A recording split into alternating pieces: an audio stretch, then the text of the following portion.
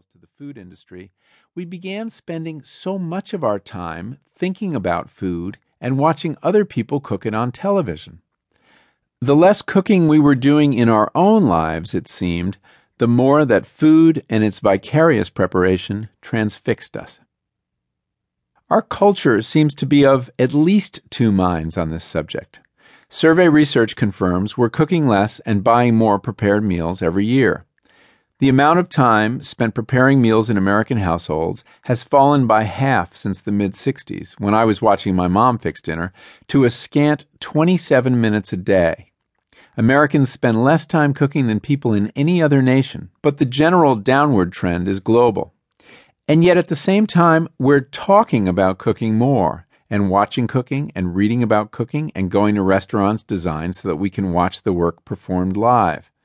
We live in an age when professional cooks are household names, some of them as famous as athletes or movie stars. The very same activity that many people regard as a form of drudgery has somehow been elevated to a popular spectator sport. When you consider that 27 minutes is less time than it takes to watch a single episode of Top Chef or the next Food Network star, you realize that there are now millions of people who spend more time watching food being cooked on television than they spend actually cooking it themselves.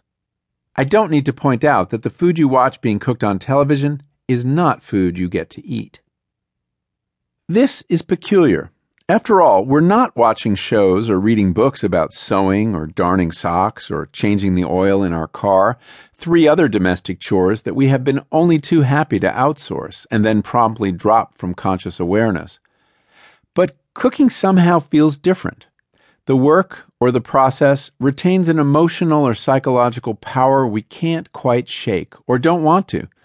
And in fact, it was after a long bout of watching cooking programs on television that I began to wonder if this activity I had always taken for granted might be worth taking a little more seriously. I developed a few theories to explain what I came to think of as the cooking paradox. The first and most obvious is that watching other people cook is not exactly a new behavior for us humans. Even when everyone still cooked, there were plenty of us who mainly watched, men for the most part, and children. Most of us have happy memories of watching our mothers in the kitchen, performing feats that sometimes looked very much like sorcery and typically resulted in something tasty to eat. In ancient Greece, the word for cook, butcher, and priest was the same, mageros, and the word shares an etymological root with magic. I would watch, rapt, when my mother conjured her most magical dishes, like the tightly wrapped packages of fried chicken Kiev that, when cut open with a sharp knife, liberated a pool of melted butter and an aromatic gust of herbs. But watching an everyday pan of eggs get scrambled was nearly as riveting a spectacle, as the slimy yellow goop suddenly leapt into the form of savory gold nuggets. Even the most ordinary dish follows a satisfying arc of transformation, magically becoming something more than the sum of its ordinary parts. And in almost every dish you can find, besides the culinary ingredients, the ingredients of a story, a beginning, a middle, and an end. Then there are the cooks themselves, the heroes who drive these little dramas of transformation. Even as it vanishes from our daily lives, we're drawn to the rhythms and textures of the work cooks do, which seems so much more direct and satisfying than the more abstract and formless tasks most of us perform in our jobs these days. Cooks get to put their hands on real stuff, not just keyboards and screens, but fundamental things like plants and animals and fungi.